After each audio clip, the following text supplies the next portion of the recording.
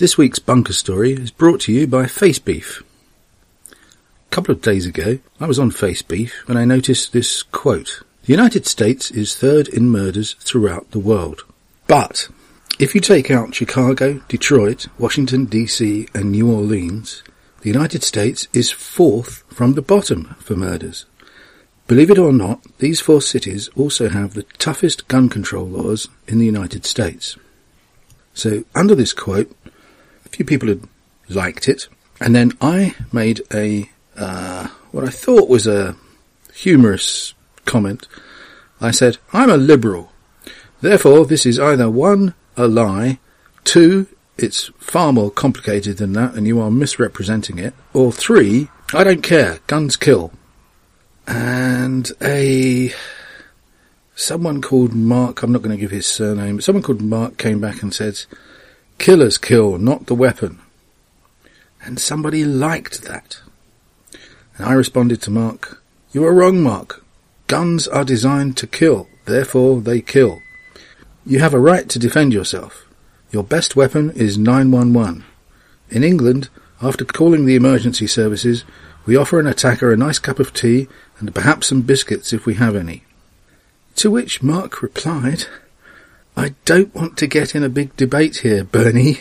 I respect both of our opinions. Today, I am broadcasting from a post on Facebeef.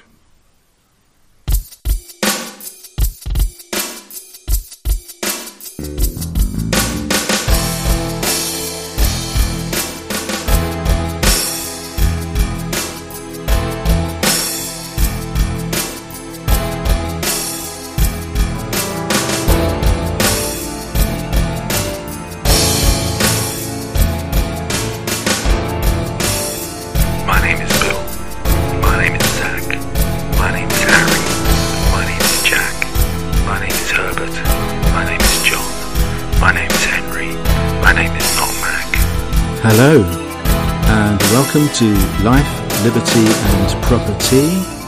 This is Bernie, and today we have another interview. This time it's with someone you probably already know. He's quite famous. He's a brilliant scholar, a very interesting man all round, actually. Stefan Kinsella. And I'm just going to go straight to the interview and let it speak for itself. So, hello, Stefan. Hello, Bernie. So, we've been chatting back and forth on Facebook, and one of the things you said was that you were in London in the early 90s, is that right? I was, and from 1990, the school year, 1991 to 92, so for about a year, 9 months or a year, I was there at King's College London, living in student housing in Camberwell, and thoroughly enjoyed my year there. Camberwell, I know it well. Well, it's funny. I look at the maps now. I don't really know London because I just took buses, and I just was going by point to point on the map, on the bus map, bus schedule, and I really didn't learn the geography. I just knew where I was going, and I got there and, did things in those areas. But yeah, it was a fun year. I loved it, and I took my son to London about a year ago when I had to go to Turkey for Hans Hoppe's thing. So we stopped in London, and he just was in love with it. We saw the Tower of London and, the Tube, and he was 10 years old, and he was just enthralled. Wow, cool. So what was this thing about Mad Cow? Oh, yeah, I did. Yeah, I don't know what called that to my attention. I think I saw a blood drive being advertised at my son's school, and every time I see that, it gets me upset because ever since I've lived in London, well, maybe for the last 15 years, if I try to give blood, they always reject me. Really? And yeah, so I'll go to give blood, and I've given up now because, and so I'll go to apply, and they ask me the questionnaire, and everything is normal except, did you live in the UK for more than 3 months or something like that in this time frame? And I did, and they're worried about mad cow disease. Wow, that's extraordinary. I'd never heard of that before. Yeah, so if you happen to have lived in the UK for more than a certain number of months, if you're an American, back in the 90s, they will not let you give blood here because they're afraid of mad cow. It's crazy. Wow. That is extraordinary. I'm going to have to check that out here and see if See if that applies here. I get the feeling it probably doesn't. I don't know. The Americans are a crazy species sometimes. So they don't test for it. They just ask you. Yeah, they just ask you. You self-report, and they say, "Well, you've lived in London, or you've lived in England, so thanks, but no thanks." Okay. Well, that's wild. Really wild. So you're a lawyer, and one of the things I've heard you talk a lot about the law, and I've heard you talk a lot about IP. I've heard lots of your stuff for the last, several years. And I really like what you say. I really like your stuff, and I'm very much with Hans Hermann Hoppe myself. Mm-hmm.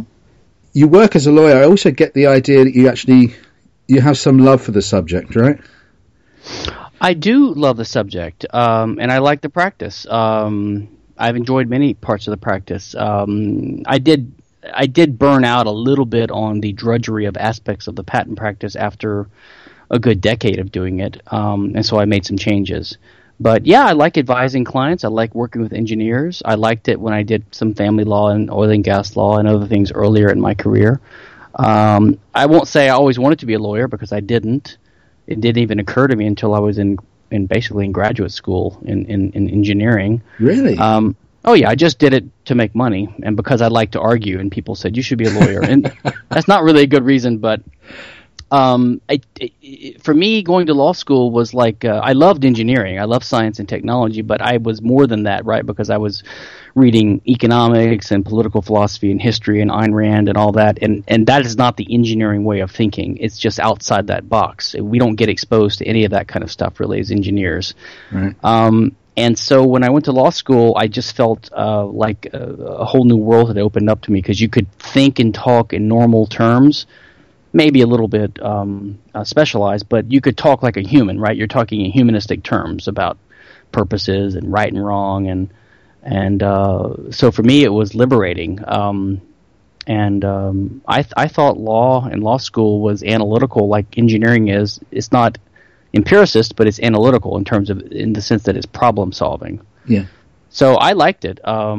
I enjoyed engineering and law, and I liked being a lawyer. I liked everything about it. I've had a good education and a good career. I really can't complain, and I've never been a whiner about that stuff. And you get to argue, right? Say again? You get to argue as well, right? Well, I never really did. I was not much of a litigator. Oh, okay. So I argue in my libertarian avocation, in my political writings. So I guess I've used some of that skill set there. But in my career, no, you don't argue that much. It's more transactional and applying for patents and doing contracts and giving people advice and helping them negotiate things. So there's really not much arguing for lawyers if you're not a litigator. I gotcha. Yeah. Okay. From a lot of talks I've heard you talk about, you've mentioned something like, I'm paraphrasing here, the purpose of a court in the absence of a state would be to discover the law. Have I got that right? Yeah, that is one way I've tried to word it, trying to be careful there. And I got that, coincidentally, I posted something on Facebook, I think today or yesterday, about Rothbard's book review of Bruno Leoni's Freedom in the Law. I saw the post, yeah. I think I'd read that a long time ago, but I'd forgotten Rothbard's exact words, and there was an audio version of it, so I listened to it when I was walking this morning, and not smoking a pipe. I find that funny. We'll get to the pipe. I sometimes exercise, and I used to smoke a pipe or a cigar, and you have all these health nuts that look at you like you're insane because what are you doing walking and smoking at the same time? So from Leoni, Bruno Leoni has this wonderful book, Freedom in the Law, which Rothbard critiqued and praised. He emphasized, I don't know if he emphasized it. I got it from someone that I read, but I tried to emphasize that law should be, we have two types of law now that the government, the state enforces on society. And one is basically made law announced by decrees of the legislature, which is what most people think of as law now. But the older way of law, the way law arose, it was viewed as being discovered by judges. or by courts or by decentralized processes. And I say discover instead of made by judges because they viewed themselves as assuming there was a justice, a natural justice or a natural law out there that they were trying to figure out. So they were discovering the law, not creating the law. I think that's fascinating and very interesting. Do you know exactly where it comes from, or? No, I think Hayek. I think it's mainly from Leone, but it is fascinating to me too. And one reason is because I am from Louisiana, which is the only one of the 50 U.S. states which is a civil law system, or a continental law, right? A Napoleonic Spanish law, French law, Napoleonic code, Spanish law hybrid system, based upon the continental and the Roman law. So I was sort of reared in the Roman, Spanish, French civil law tradition mixed in with the common law because Louisiana is surrounded by, the other 49 states which have the English style common law. So it really comes from a study of both of those two systems, the common law from England and the Roman law and its modern versions, in which, the serious scholars of it, when you study the way it works, the law is viewed not as being created or made, but it's viewed as being discovered and found in a process. And also codified, is that right? Well, it was codified not until later, and that was more of say Napoleon was one of the ones that started the modern codification process in the Napoleonic Code, and it introduced an element of legal positivism in that the first few articles of the civil codes say that legislation is the supreme source of law, and the following codified articles are law because the legislature is blessing them. But what it was a carefully distilled summary of the principles that had been figured out by a decentralized non-legislative process in previous centuries. So the legislature in the continental systems took decentralized law and they codified it with the help of legal scholars. And then the legislator blessed it to sort of take supremacy. So it did introduce an element of legal positivism, which I would not agree with. But the substance of the codes themselves are by and large fantastic private law codifications. There have been other private codifications which have nothing to do with the legislature, like the Uniform Commercial Code in the U.S., and the American the ALI, the American Law Institute restatements of the law. Of course, Blackstone's codes earlier on, Blackstone's codification earlier on, and even just the Emperor Justinian's codifications earlier on. So, which did have a government aspect to it. But there's lots of role for legal scholars to codify, summarize, restate, reshuffle, slightly correct the law that develops in a sort of more organic, you could say Hayekian fashion. Leone was heavily influenced by Hayek, and I think vice versa. I think he also influenced Hayek. All right, that's really interesting. Maybe codifying wasn't quite the word I meant to use. I think what I was meaning to say was something more like setting precedent. Would that be right? Okay, so yeah, so in the common law, the idea of stare decisis, right? The idea of precedent, the idea that a previous decision of the court is binding. Although even that is exaggerated, because on occasion courts will break from precedent and change the decision. But by and large, in the common law, there's a great respect for the judicial role, and therefore the courts try to organically develop the law by working within the existing precedents. And if they come up with a new case, they have to reason by analogy between the previous precedents, and so the law grows organically. And if it's very similar to a previous case, which you think was decided wrongly, you have to do one of two things. You have to either explicitly say, I'm not going to follow precedent, or which is like basically overruling the previous court, or you have to come up with some kind of reason that you distinguish the current case. And sometimes that's an artificial reason, and sometimes it's a legitimate reason. In the civil law system, there's something analogous. It's called jurisprudence constante. That's a French term, I believe, or Latin. I think it's French. It means constant.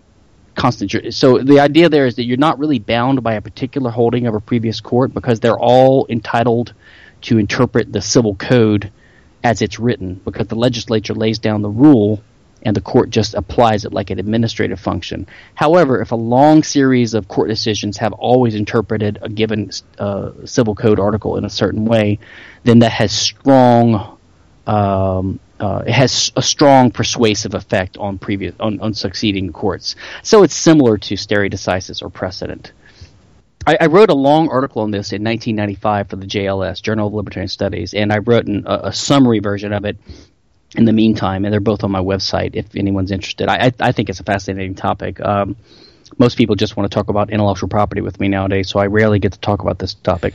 I've heard you talk about that many, many, many times. I find it fascinating. You totally converted me on the subject. I was pretty much sticking with I've in the last 15 years at least, I've made most of the money I've made has been through either software development or photography, both of which I heavily relied on copyright.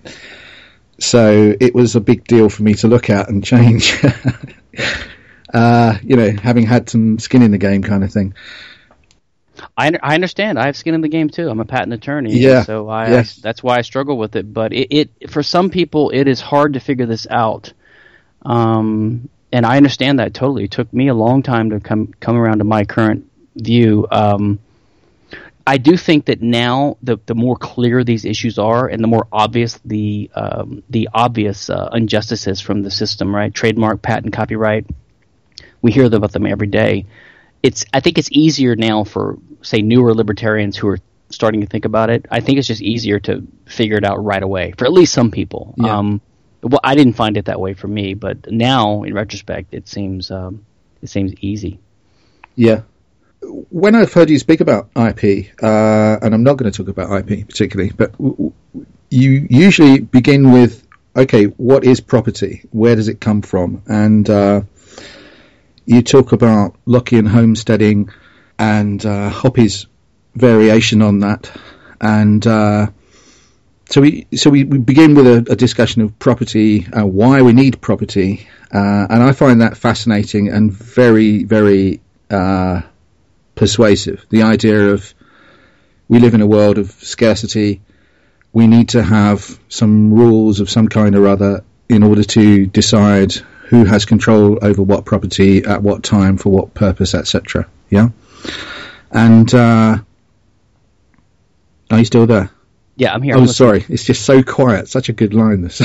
I know. I heard your last interview, and you had some Skype with Nima Vadadi. Yeah, that was awful. So far, we've been lucky. Knock on a socialist head, Okay, so when we talk about property rights, do you actually...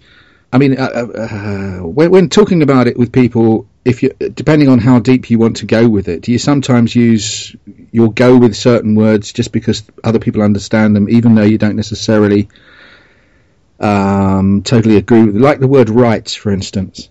Yeah, of course. I do that sometimes, mostly in casual conversation. Yeah. In more intellectual settings with people that are really interested, like rising students or people in an interview or in a lecture, I try to be precise. Or if I use a word in a different way, I try to qualify it sometimes. And I've done that more and more in recent years. So on this issue of property, I actually try not to say what is property because that's and last night I did a Liberty.me this Jeff Tucker's new venture. I did a Liberty.me seminar on libertarian confusions and clarifying terms. And one thing I've noticed is you have to be careful not only because of confusion of even ourselves on these issues, which are not easy, and outsiders, say opponents. But people that are dishonest and disingenuous, or they will equivocate. So you have to be careful to not go with them when they set you up. You can tell. And sometimes they're doing it on purpose and sometimes they're not. On the IP issue itself, even libertarians will do this. They'll say, well, don't you have the right to the fruits of your labor? Or they'll say, well, the question is an idea property?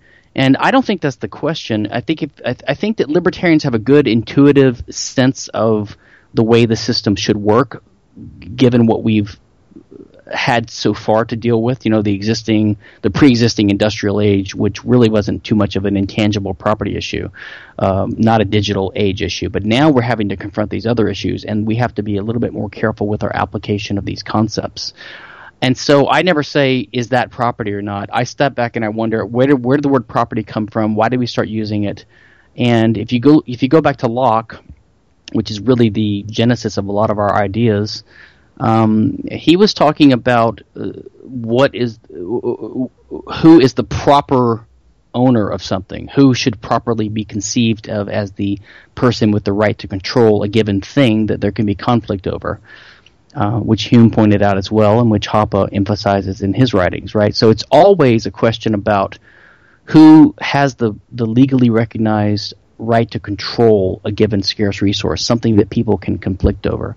So the question is not, is that property? The question is, what is the resource that is at issue? What's the dispute over? And then who is the owner of that resource? So I always try to use the word resource now, because if you just use the word property and you refer to the thing, the resource that you have a property right in as property, then you lose sight of the fact that we're always talking about ownership of a given resource. When you talk about it that way, it becomes pretty clear, at least for the libertarian, that there's only about 2 or 3 fairly simple rules which answer that question when you apply them to the contextual facts at hand. And those are, for the body, self-ownership, which is the person himself is the presumptive owner. And for everything else, for external resources, it's either the person who first started using it, the Lockean homesteader or the original appropriator, or someone that he transferred it to by contract, or that he owes it to in payment of a debt, like restitution or rectification for a crime or a tort or something like that. And other than that, basically, no one else has a better claim to that resource. So if you always focus on who owns the resource, you don't even get to these IP confusions, because let me give an example I've been giving lately. People say that we fight over religion, Muslims and Christians or whatever. Yeah. But they don't really fight over religion. They fight over physical things, like their bodies or their land. The religion is maybe what motivates them to fight, but the fight is always over a scarce resource. Yeah. Okay? So the libertarian would say, well, the Christian can't kill the Muslim who doesn't convert to Christianity because the Muslim owns his body. So the property right is in the body, right? Or you can't steal their animals or take their land or burn their crops or whatever, because they own those physical resources. So if you put it in terms of the dispute is always about who owns a given resource, and you don't say, is that property or not? The question is, who has the property right in that resource? Then you also couldn't so easily make the IP mistake that people do when they say, well, you can own a piece of land or a house or a car that you created with your labor, but you also can create ideas which are useful and valuable on the free market, and so you own things that you create, and so those things are property. So you see they have this kind of mishmash, this sloppy terminology that lets them get down a rabbit trail of equivocation and confusion. Yeah. So if you just keep asking, what's the scarce resource at issue, and what are the libertarian principles that we're applying to determine who owns it? It's very simple. And then you'll see that the ultimate issue with IP is that the state or the legal system that you're favoring as an IP advocate is awarding the right to control or a property right in a resource that was already owned by someone else. You're awarding a right to control to someone else, even though there was no contract, there was no tort, and that other person didn't find that resource. So there's none of the 3 libertarian principles that would justify giving them the right to control and to tell you how to use your own resources. And when you put it that way, it becomes pretty clear, in my view, that IP is nothing but an evasion of property rights. Yeah.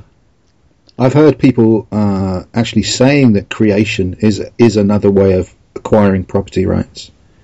Yeah, I think that's a confusion, because there is a link between the creation of wealth and property rights, but they're not the same thing. Yeah. So I think you have to just be, again, clear with your concepts, your language, your terminology, and your analytical framework. And also, I would say that, yeah, the hard thing is to make other people understand exactly what you're saying. Isn't it? Well, that's the struggle. I think the struggle is a pedagogical one. Really, it's to get the ideas straight in your own mind, so that number one, you understand them and you have a clear, consistent way of thinking, and then you have to try to find a way to communicate them to people. And that's strategy. That's pedagogy. That's a lot of special skills, and not everyone has it. But in this case, what I just typically explain to people is that, if you own a resource and you transform it into something more valuable, you have increased your wealth, because the thing you own is now more valuable to you or to potential customers or whatever. But you haven't created a new property right, because you had to own the resource that you transformed before you started working on it. Right? Exactly. So labor and transformation and so-called production is a source of wealth. There's no doubt about that. In fact, if you and I exchange two things, I exchange my apple for your pear, we haven't really created any new matter or any new things in the world, but we have increased the sum total of wealth in the world, because we're now both better off after, right? So that's almost a perfect illustration of how a voluntary transaction or labor or action can increase wealth, but it doesn't create new property titles. Property titles only come from original appropriation or contract. Have you had a discussion with anybody who has said there are other ways of acquiring property other than, forgetting the creation type idea, but other than, first appropriation and the other ones that you listed? Have you ever had a socialist, for instance, come along and say, well, no, actually the state owns everything, or something like that? Have you ever had that kind of discussion? I don't think that explicitly, usually because they're a little bit leery of the idea of property. They don't want to really admit that they're in favor of property rights anyway, not so clearly. Although everyone is theft, right? Yeah. Yeah, every system is a property system, because they ultimately decide who gets to use a given resource. Yeah. So the question are the allocation rules of that system just or legitimate, or can you come up with a reasonable explanation of it, or can you argue in favor of it coherently? And they just don't try to do that. And you'll hear the democracy settled it. The people want this. They show this through the will of through the representatives in the legislature, and they've decided these kind of arguments. But I don't really regard them as serious. They're sort of avoiding the issue, or they're assuming their position. Yeah, it's hard to find anyone that will actually confront what you're actually saying and discuss the actual points that you're saying, rather than just asserting something different. What I find is the most common thing they resort to, conservatives especially, but sometimes socialists, if you push them, they will begrudgingly admit that they value liberty too, like we do. So they characterize us as favoring liberty and only liberty. Liberty is the only value. It's your only value. And they say, we value liberty too. It's just not our only value. Yeah. But to me, that's just a dishonest way of explaining that sometimes you're in favor of non-liberty or aggression. I mean, but a criminal could say the same thing. A guy trying to attack someone could say, look, I generally favor liberty, but in this particular case, I really want to do the following thing, and that requires me to put a hole in your body. And so in this case, I'm not a simple monist, simple-minded person like you with only one value. I have many values. That's really what the conservatives and the socialists end up saying. And I think actually it's a straw man, because we libertarians, and this goes to the thick-thin debate, which you've probably followed. It strawmans us by assuming that we're all radically thin in the way the thickers strawman the thinners, if that makes sense. Yeah, your only value is liberty. The thick advocates, like the thick advocates want to incorporate these other values as part of libertarianism or something like that. They're all over the map. But the presumption of that attempt is that if you don't incorporate it into libertarianism, you don't have these other values. But to my mind, libertarianism is just one discipline or one part of your life among many. No one is just a libertarian. We all have other values. But we do happen to believe that aggression is wrong. I mean, that is one thing we believe, just like most people believe murder is wrong. So it's one thing we believe, and we elaborate that. And you just can't undercut that by saying that's all you believe in, because it's not true. You can't undercut it by saying that it's your only value. I think Robert Nozick's phraseology was good, felicitous here. He said that, rights we view them as side constraints, things that they really are like an absolute veto over certain possible considerations of what's a good policy or law. You could have it A, B, and C, but if it involves murdering someone, that's simply not permissible because we think that's unjustifiable. And look, you can argue with us. You can say, look, I favor the state because I believe murder is good. But they don't want to say that. They want to say, well, we believe in liberty, but we believe in other things too, unlike you simple-minded libertarians. So that's the tactic I find them using most often. Right. Yeah. Totally agree. Yeah. So another question I've got for you. What are your current interests in terms of personal study? Well, history is one. I have a deficit in my knowledge of history. I've sort of had to learn it on my own because I was an engineer, and I'm from Louisiana and the U.S., which doesn't have the best high school and secondary education system. So I've learned history on my own. So I'm always trying to read more history and learn more about it. So I love history. I'm reading 2 or 3 books on that now. I'm also reading Creveld's book on the state, which is fascinating. Not heard of that. What is that? Oh, it's Martin van Creveld, and he's, by the way, speaking this year. He's an older gentleman now. He's an Israeli scholar, I think. He's I think it's called the Rise and Decline of the State or something like that.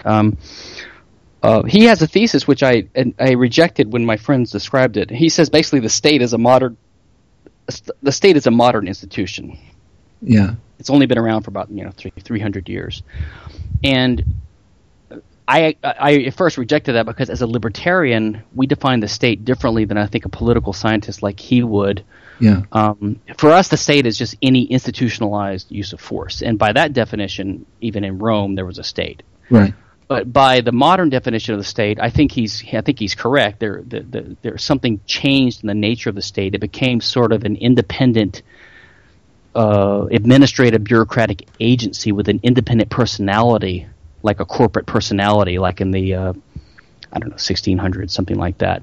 So this would be like the nation state. The nation state, yeah. And it's separate from the identities of the current administrators of it, yeah. which is, and I think the powerful aspect of that line of thinking is that once you understand that aspect of the state, it puts a damper on this political activism that a lot of libertarians get into, because they think that if you vote for Ron Paul or if you vote for A over B, you put a different president or a different congressman in the office or whatever, it's going to make a difference. But it really won't, because they're just temporary caretakers of the office. Yeah, I mean, it's the office that's the problem. It's not the holder. It's not just the office. It's the administrative bureaucracy that exists outside of the administration itself, or as you say, and I think in England, I think you guys you use the word government like we use the word administration here. Yeah, that's right. Yeah. You're forming a new government. Yeah.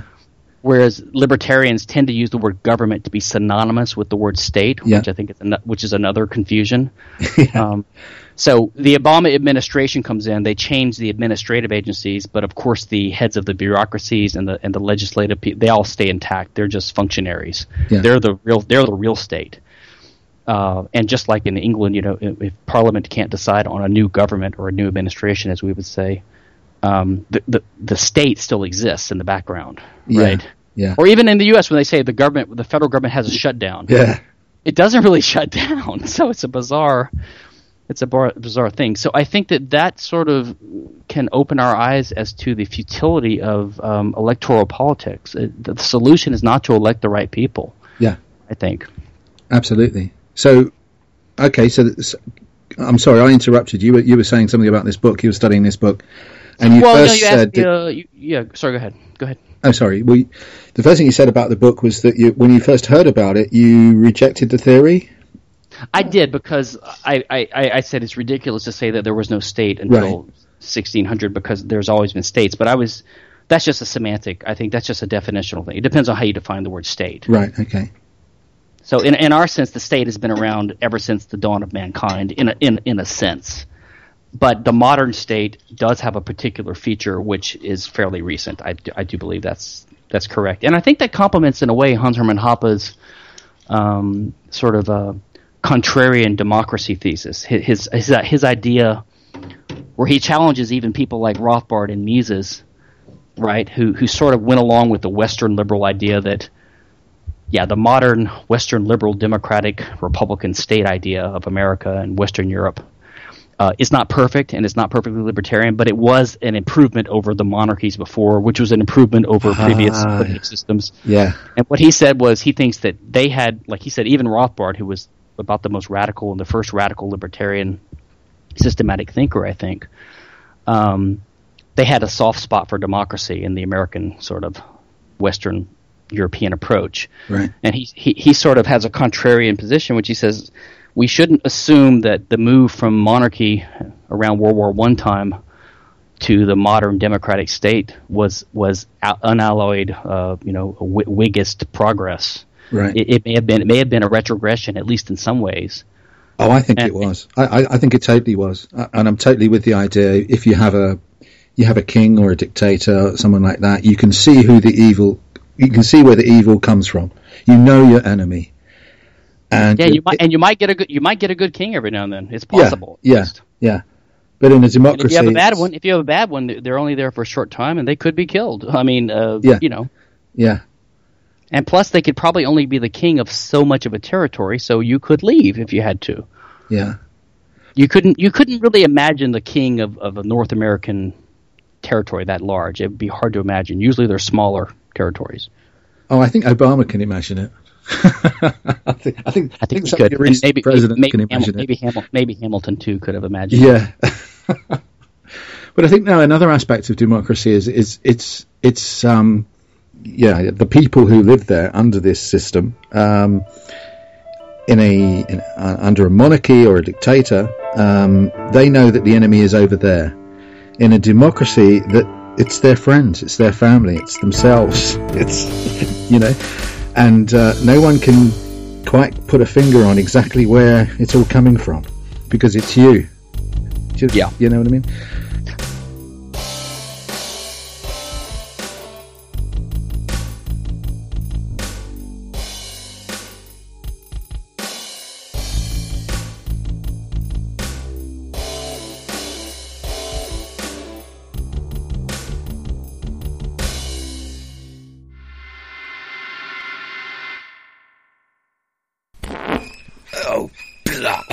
It's all down my leg. Diarrhea is a rummy thing. You feel like expressing your appreciation, but you just don't know how it'll come out.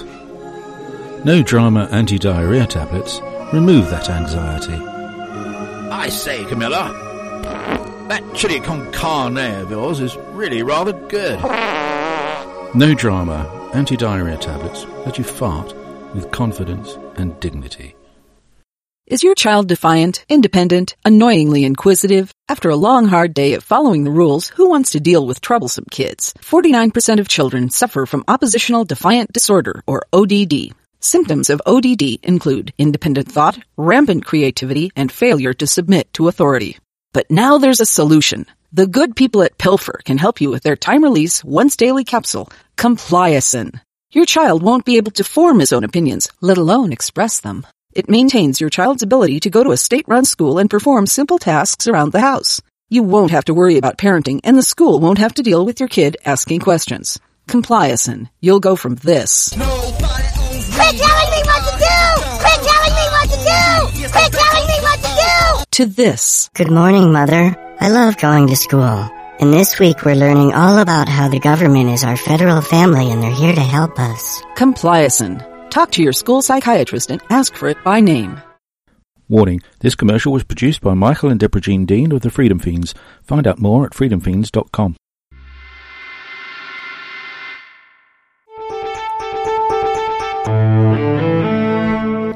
The BBC News. The BBC Radio 4 programme, You and What's Left After We've Taken Our Fair Share of What You Earned, is running a competition that anyone who hates their fellow men and women can enter. A spokesman for the programme said, "As you know, the subtitle of our programme is There Ought to Be a Law. Well, in recent times, even the topmost curtain twitchers at the BBC are having a hard time conceiving of new regulations that haven't already been implemented. So we thought we'd ask the great British public for help. Are you aware of any area of life that isn't covered by an existing regulation? If so, you could win a seat at the next recording of Sit at Their Feet, and get to put your case for it. So come on now, get out those grievances and petty annoyances, and let's see if we can't make this country even more intolerant." In other news, one of the World Cup matches has ended, and we have a score 4-2. That's the end of this news bulletin. What are your let me ask you a question. What are your thoughts on the immigration sort of controversy among in the States at the moment? No, not that. I just mean among the theoretical controversy among anarchist libertarians, where Hoppe had these sort of contrarian opinions on immigration, saying that immigration in today's system amounts to forced integration, and then so a lot of these anarchist so there is a debate there too, just like there's debates about abortion and. Okay, well, there's a couple of different aspects to that. In the UK, I mean, the two aspects I see is, are you talking about just people coming into a country from some other place, and the arguments around, do they go on state benefits, or do they work, or are they welcome, should they be welcome or not welcome, that kind of thing. That's one aspect. But another aspect that we've been having a lot of in the UK, and I know because you go to the Property and Freedom? Yeah, PFS, Property and Freedom Society. Right. If you go there, then you know Sean Gabb, right? I do know Sean very well, yeah. Right, okay. So one of Sean's thing that, and he's probably spoken about this, talking about how there was once, we had a tradition in the UK, or at least in England, or I think in England, I'm not exactly sure. My history of English, my history of these islands where I live is nowhere near as good as my history of America. But, yeah.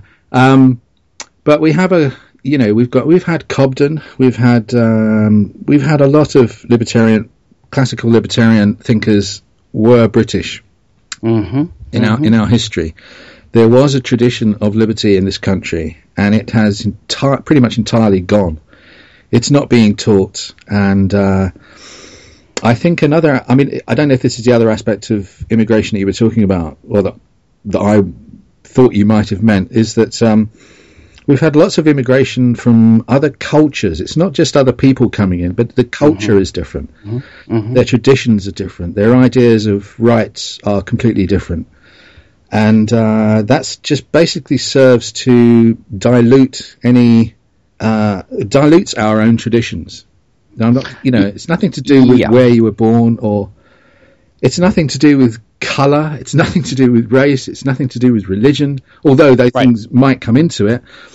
But it's very much to do with, what are your basic beliefs? How do you get along with people? And if you believe something different, it interferes with the culture. I think there's aspects of that in the sort of paleo-anarchist, anti-immigrant view, which is that in a democratic system, in certain cultures, in certain contexts, if you allowed open immigration, then you would very soon, as a practical matter, you would just lose the culture you had, which supports a certain degree of libertarian rights already, right? It's not perfect, but we have a certain degree of it. So that's one argument. It's a consequentialist. I think Ralph Raico's argued that about Switzerland. I think that argument is less persuasive in the U.S. context itself. I think, by and large, immigrants that come here are net beneficiaries to the economy and to the culture, because we have such a diverse culture already. I think it could be said that immigrants to the States, especially 100 years ago, or up to about 100 years ago, they were going there because of what because of the American culture. They wanted to be a part of that culture. Mm-hmm. It wasn't just a location. Yeah. Yeah, I get that impression too, and I suspect there's an aspect of that. Maybe not. They don't want to become English if they move to England, but I would imagine people moving to England from poorer countries are just trying to get a better life. They're trying to get a absolutely. Job. Of course. They may not want to become English, but they or British, but they're probably not doing it to get on welfare. But I don't know. Maybe they are. But I think that tends to be a caricature. Yeah. These are the arguments that you get in the newspapers and whatnot. But I don't think they're very real. Anyone who's got enough gumption to leave their country and go through all the amazing bureaucracy that it probably takes to arrive here has probably got enough about them that they can make a living, Right, but if you believe in open borders, then you want to get rid of the red tape and the difficulties, so that would sort of lower that barrier, and it would make it a little bit easier for, say, lower quality immigrants to come in. But so that's sort of the counter argument, I guess, against it. I'm totally for open borders because I cannot support the state in doing anything, but I understand some of the arguments that try to point out the cost that will come with open borders in a state-run system like we all have now. Yeah, I mean, I agree. I agree with you. I think I agree with you on that. Then, yeah, I can see cost. But I cannot go along with the idea that the state can it just erecting a border in the first place. It just seems so outrageous. So, let me ask you a question. Have you been to the States? I have. Twice, yeah. Yeah, where have you visited? In 85. New York, and where else? No, I've never been to New York. I would have loved to have gone to New York prior to Bloomberg, when it was still possible to smoke there. I would have loved to have gone to New York. I'd love to have seen it, but I've never been there. No, I've been to the West Coast and I've been to Florida. So Oregon, Washington, California. Yeah, so I mean, basically 6 months each time, and pretty much like the place, very much like the people, like lots of things that were going on there. Had a funny incident in Los Angeles with crossing a road and getting stopped for jaywalking, getting a ticket. Is that not really a type of crime enforced in Europe very much, or just? It doesn't exist in England. It doesn't exist at all. Just the very idea that you can't cross a road is what? Yeah, and at the time, I think I knew about it, but I thought I was going to challenge the guy anyway, and I just was in a hurry to get across the road. But he came up to me, and I was just saying, I can't believe this. This is ridiculous. You mean you can't cross a road without permission? What is this? Well, the worst thing about it is you never know, like, when you travel across the U.S. like I do, I'm never quite clear, like, what city, town, county, state I'm in, what the laws are going to be on jaywalking or on turning right on red light, or left in your case. And I'm always like sitting there looking for a sign saying, is jaywalking prohibited or not here? And I don't know. It's bizarre that we're now running around looking for permission all the time.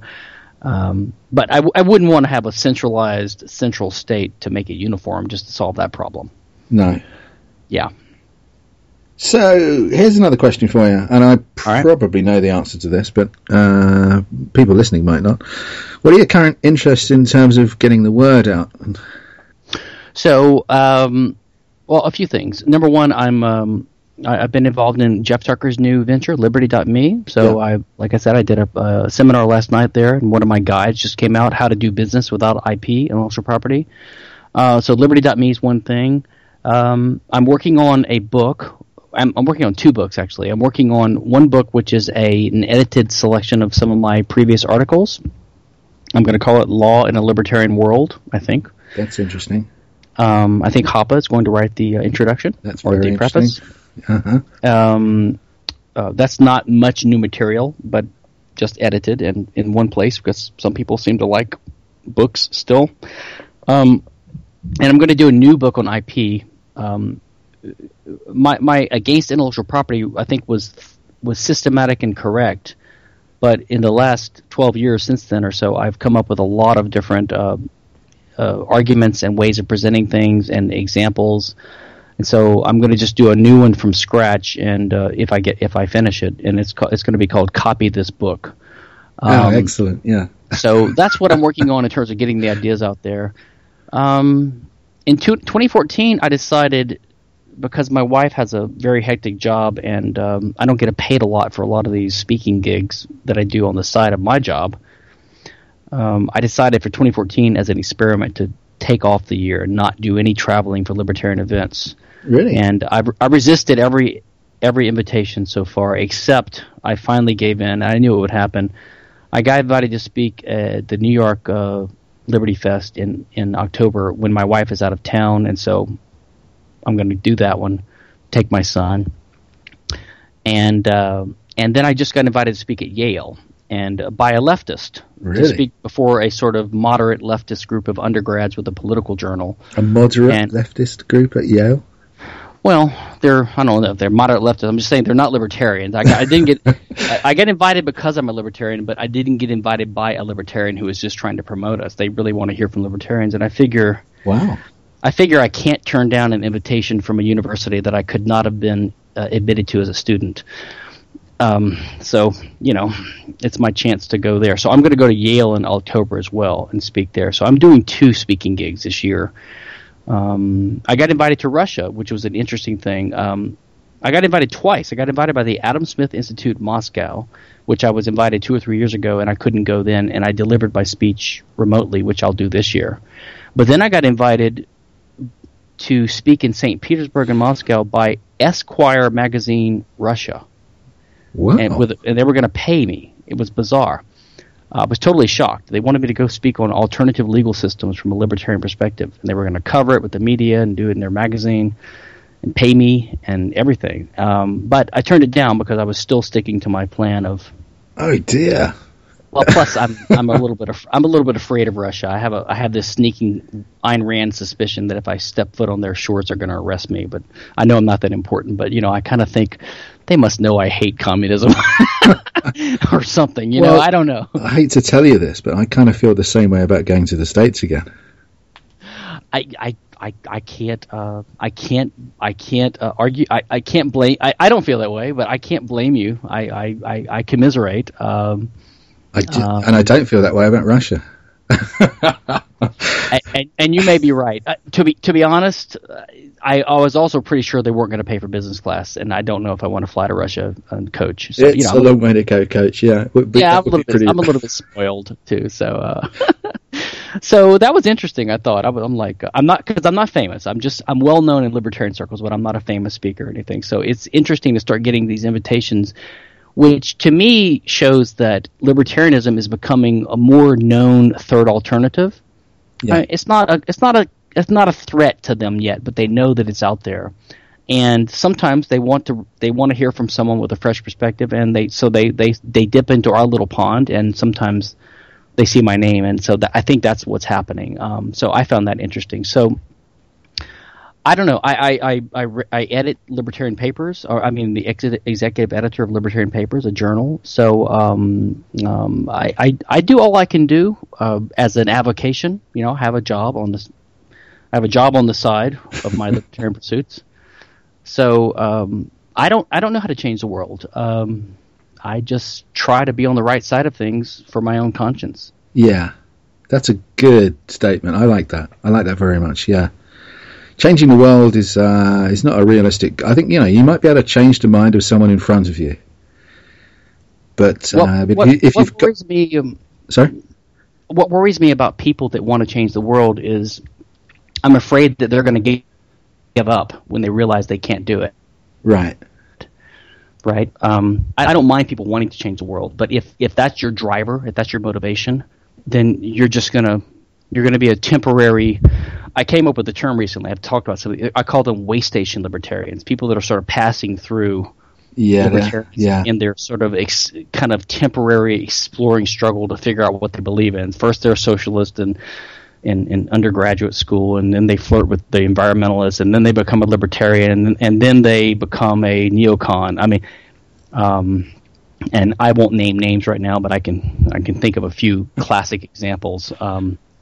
of people I used to be friends with, and I know that have done this, and it's dismaying. And it's usually because they convert too quickly. Yeah. And when someone converts too quickly, I kind of get the nagging feeling that they didn't get an incremental searching, pacing, plotting, gradually awakening discovery of these ideas, that they're desperately searching for something to grab onto. And if that happened, it's going to happen again. Yeah. No, I totally get that. And I've seen people like that too. You see that in religious converts kind of thing as well.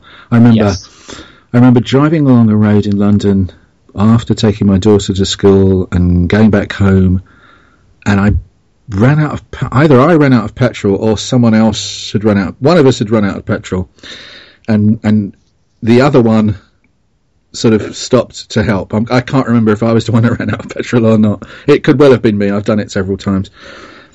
But we got talking, and one of the things that she said to me was that she had recently converted to being Jewish. It was Jewish, which was unusual because it's far more frequent. You'd meet someone in London who's just converted to Islam or something like that. Right. But so she's a recent convert, and you know that they always seem to have a what's the word? Impatience. There's a certain zealousness about zealotry. What's the word? Zealotry. Yeah, they're more zealous than someone who's been doing it all their lives, kind of thing. You know, there's more apparent passion, and it's a lot of fire, but it's not really inspired by, as you were saying, they haven't personally evaluated every single part of the whole thing and figured it out and arrived at that conclusion. It's kind of like they've had some sort of conversion experience or something. Yeah, they're looking for a cause. Yeah. And instead of the cause happening to them after the gradual accumulation of evidence or thinking that makes it just obvious that this is really what I am. Yeah. Like I did with IP, for example. I was trying for 3 or 4 or 5 years to find an argument for IP. I looked under every rock I could. I read article, and I actually think it made me a stronger IP opponent because I read everything I could. I read so many articles on every side, just desperately searching for someone who had figured it out and could give me a solid argument for IP. And finally, I quit searching because I realized this is just I'm looking in the wrong direction. Yes. All these other guys I'm reading make more sense, and I think that's a more solid way to approach something. And when it finally just dawns on you that you just can't deny the evidence of your eyes or your reason anymore, you know? Yeah. Okay. So how did we get to that? We were talking about how people convert and what? No, what was it? How did we get there? I can't remember how we got here. You know, I used to think someone should invent an iPhone app where you can track your conversation branching points or whatever and retrace it when you get to a certain wouldn't point. That be something? Yeah. Yeah, just as you're, and it could be automatic, right? You need to get a patent on that as well. Sorry, man. Couldn't resist. Oh, well, here's something. I don't know if you want to talk about this, but I get this question all the time. Yeah. Well, there's two things that are related. It's the hypocrisy issue, okay? So I just had this guide published on Liberty.me on IP. Yeah. And I had to go back and forth with the functionaries there to make sure that it didn't have a copyright notice or the copyright notice in the wrong way, because some of my previous publishers have sometimes put copyright notices on the things I publish with them, and as an IP lawyer, I know that they actually did it incorrectly. They were actually legally incorrect in what they said. Like if ABC organization publishes my article and they say copyright ABC organization, and I wrote the article and I send it to them and I never signed an assignment of the copyright, they actually don't own the copyright. So when they say that, they're factually wrong. Uh-huh. It doesn't make a big difference legally that they do that. It's just a mistake. It's just a careless mistake. But you would not believe the grief I get from this over the years, because some of my IP articles have a copyright notice on there by some other organization, which is just factually incorrect. Right. And I just, you're a hypocrite. You're saying there should be an IP, but you copyrighted your article, or you let this group copyright it. And then I have to go through all these contorted defenses of something that is detailed in the weeds of IP law. They don't know what they're talking about. It's irrelevant to the issue anyway. And ultimately, it's an ad hominem because they're basically trying to say, we don't need to listen to what you're saying because you're a hypocrite. And I'm actually not a hypocrite in that case. And even if I was, it wouldn't be relevant to the issue. So I had to fight with these guys. I just wanted to get it straight just so I wouldn't have to go through this for another 10 years. Because I know when people read these articles, I'm just going to get grief from these know-nothings. And even if I ignore them... I think you'll get it anyway, but... I'll get it anyway, but yeah, it'll go up to another level. They always will find another thing. Yeah. So that's one thing on the hypocrisy front, and the other one is I get all the time is how can you be a patent lawyer and blah blah blah and be opposed to it? Yeah, well, you defend patents, don't you? You are acting defensively for the companies that might be attacked by other people. Well, it's a boring topic, and if people are interested in this kind of career, if they understand it and they want to really understand it, I can explain it. But the long and short is, personally, I help companies defend from patents, and then I do other functional things that manipulate the system because it exists, just like a tax lawyer or a CPA would or whatever. Yeah. But to me, that's not the interesting issue. The other interesting issue is, let's assume that the patent system is a bad idea. Let's just assume that we live in a universe, or there could be a universe where it's possible that having a patent system is not a good idea. Just a simple proposition. Yet there's one anyway, right? We can imagine that.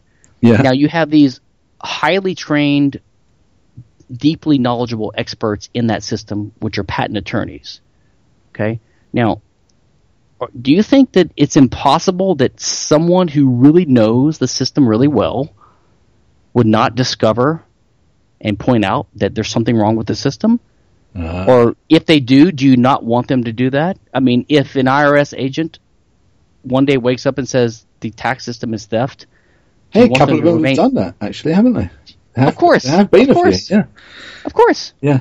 Do you want them to remain silent? I mean, do you want only people that are ignorant of the details of the system to have an opinion on it? I mean, so the entire criticism, it makes no sense. It's basically, I think it's a dishonest argument. They're trying to use everything they can to make people just shut up. So if I know a lot about the system and I criticize it, I'm more dangerous than the average. So they want me to shut up. It's just like a black person opposing affirmative action. Like, Walter Williams or someone like that. Yeah, Walter Williams or the Clarence Thomas on the Supreme Court. They'll say these so-called liberals in the U.S. they will use basically racist arguments that they used to decry. They'll say, well, how dare Clarence Thomas oppose affirmative action? After all, he benefited from it. And yet one of the criticisms conservatives level at affirmative action laws is that there's a stigma attached to minorities, and that you would assume that they didn't really earn their success because of affirmative action. And when you make that argument, they will attack you for being racist, which I think is also wrong. But they make the same argument because they're entitled to make it. This is one reason. Look, I have leftist and rightist friends on the libertarian side, and I just cannot help personally. I hate the left more than the right. I just can't help it. I know the right is more warmongering in some ways, but I just really, really, really, I hate the left. They have this smugness, this pretension that they're better than the right. Yeah. And they're as bad or worse, I think. And at least the right doesn't really pretend that they're superior in that sort of smug sense. I don't know. I don't like the right either, but that's my take on it. I don't know what yours is, but I agree. I just cannot stand the left. It's their unwillingness to argue logically, just an unwillingness to confront an argument and take you apart. They know they can't, I guess.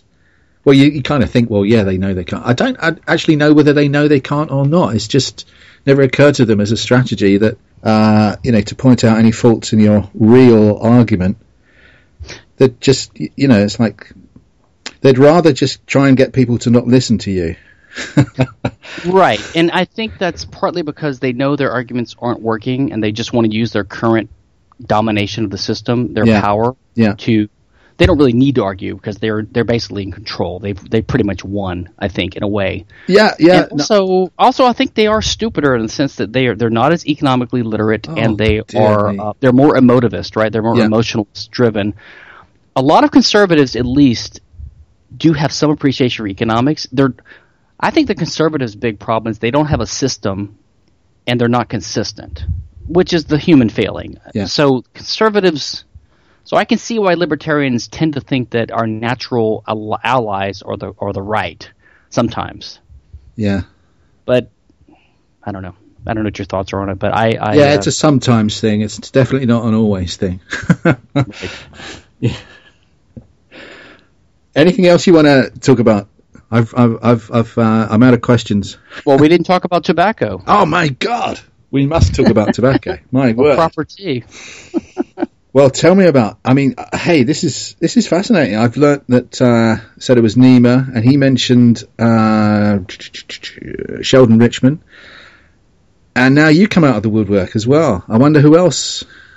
Well, and I didn't even know that Sheldon smoked. I met Sheldon in San Diego. I've known him for years, over the internet. But we went to Libertopia about 2 years ago, and we had lunch together, and met his wife, and I just didn't know he smoked a pipe. And I've been smoking cigars for 15 years, and then a pipe for maybe 5 years, and I've enjoyed it. I haven't been a connoisseur like you and Nima have been, but I also found that the habit started getting to be it wasn't a habit for me, but it was more like just the ritual and just the keeping up with everything.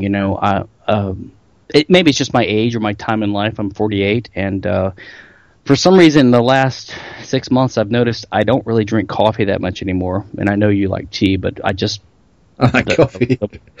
The morning caffeine habit has sort of waned with me, at least lately. And also the desire to smoke just to keep up with the tobacco. So now I'm lately of the mind that I don't want to have a humidor. I don't want to have all that stuff, but paraphernalia. I might go get a nice cigar every now and then, because you can do that with cigars. Yeah, it's just, you don't have to have a pipe. Yeah, you don't have to have anything. You just go buy a cigar and you can smoke it. You know what I mean? Yeah. I just wish there were cigars that were more like pipes, because the only cigars I've ever found that are aromatic are all these El Cheapos, we call them here. They're really. Yeah. Why don't they make good pipes, good cigars that are like pipes? With a nice, good tobacco aromatic. Oh dear. Flavor.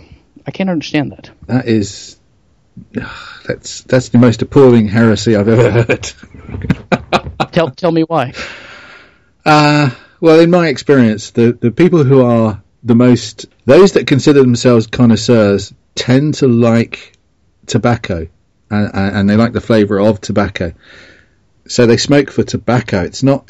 I understand. They don't care about what it smells like to other people. Yeah, but there are blends, even for pipes. You have a blend that you prefer, right? And maybe not aromatic, but there's a blend, right? There are many blends that I like. Yeah, there are many. There are some that I prefer above others, but I avoid aromatics. And the only if you smoke a pipe, you don't smoke like cherry flavored or apple flavored. Absolutely not. Okay. No. Okay. All right. Well, you see, I told you I'm not a deep connoisseur. Well, to be honest, I mean that could be. I don't know. I mean, that could just be a fashion, or it might. I'm not sure. No.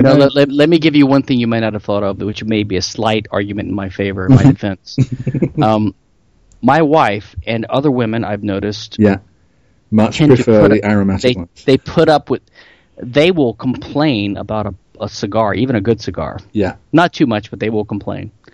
But if they smell a man smoking a cherry pipe or something, they say, "Oh, that smells pretty good," So it's a way of keeping the wifely bitching down. Yeah. That's totally true. That's a very good argument. I mean, hey, what can you say? Amazing. So who else smokes a pipe? It could be an argument for having no. Let's see, who else smokes a pipe in our movement? I've always thought Jeffrey Tucker ought to. Jeff is a cigarette smoker, and I've never been a cigarette smoker. Or even a marijuana. I don't inhale, so I don't even smoke marijuana. Right. So, but I have tried e-cigs recently. They're surprisingly, technologically, amazingly good. I've heard this from a few people now, and I think they're better for they're primarily good for cigarette smokers who want to quit because you can get your nicotine fixed without the tar, right? Yeah. But if you're a pipe smoker or a cigar smoker like I was and you are, you do it primarily for the ritual and for the taste, and if you use an e-cig for that, it just doesn't work well because you're going to burn out the battery, or it just doesn't work because it's not about the taste. Uh-huh. You know. There's a guy named T. Franklin Harris who was an old libertarian friend of mine. I think he's a pipe smoker. I don't know if you probably don't know him, but I don't know. I'm not part of most of my pipe and cigar smoking friends are not libertarians, so Okay. I don't know who to mention there. Well, it's interesting. I mean, one of the probably the main reason I became a libertarian. Well, it's not a main reason, but the main thing that kind of led me towards finding out about it was through smoking. Interesting. Yeah, basically, and it was around about 2000. Yeah, 2000. We had laws in the UK for many years. I mean, since the 70s, there had been warnings on cigarette packs and tobacco packs and things like that. Mm-hmm. Mm-hmm. But it always said things like, you know, smoking might be damaging to your health. Okay, may be damaging. So, okay, all right, that sounded reasonable to me, right? And it was kind of acceptable, and I thought, okay, fine, you know. And 2000, my wife was pregnant with my first daughter, and I thought, well, I ought to investigate this smoking lark, see if it's okay or not. You know, should I be doing it or shouldn't I be doing it, and what? And I decided to, you know, just study up on it and find out. And I went to the most hysterical organisation that I know of on the planet, which is called ASH, A-S-H. Mm-hmm. There is an American version, but the UK version is unbelievable. I mean, they are so hysterical. It's quite incredible. And I went direct to them to find out all about it because I figured, you know, they're shouting the loudest. They probably got some evidence. So yes, they have some evidence, but it's buried under mountains and mountains of claims that are not backed up by the evidence. Yeah. So, and as a result of that, I started to study these things and started to study things like epidemiology. Mm-hmm. Oh gosh, it's all quite complex stuff. But as a result, I mean, I basically figured that, you know, they were shouting way above what the evidence was really saying. You know. Yes, there may well be some dangers, but there's no. I mean, what happened? The thing that changed in 2000 was that the labels changed. It no longer said, you know, smoking may damage your health. It now said smoking kills. Okay, just straight. Yeah, right? I've seen those. And I thought, come on, that's a bit outrageous. It's almost like the German laws that say you can't deny the Holocaust. Like, I mean, the government's officially establishing a fact that no one can challenge. You know, that kind of stuff. Yeah. Not that I'm a Holocaust denier, but I'm just saying it's uncomfortable. The government's assuming the role of policing thoughts, policing truth. Yeah, really. Yeah, listen. I don't want to cut you short, but my next one is starting right now. I enjoyed it. I'd love to chat with you again. Great. And anytime. Give me some websites and things that people can find you on. Probably the best site is just my name, StephanKinsella.com. Kinsella is Irish, by the way, so it's Kinsella, pronounced Kinsella over there. And Stephan with an A, Stephan. So StephanKinsella.com. We'll have all my stuff there. Okay. Thanks a lot, Stephan. It's been really great having you on. That's brilliant. Thanks a lot. I've enjoyed it. Thanks a lot. Have a good evening. You too. Bye. Bye-bye. Bye.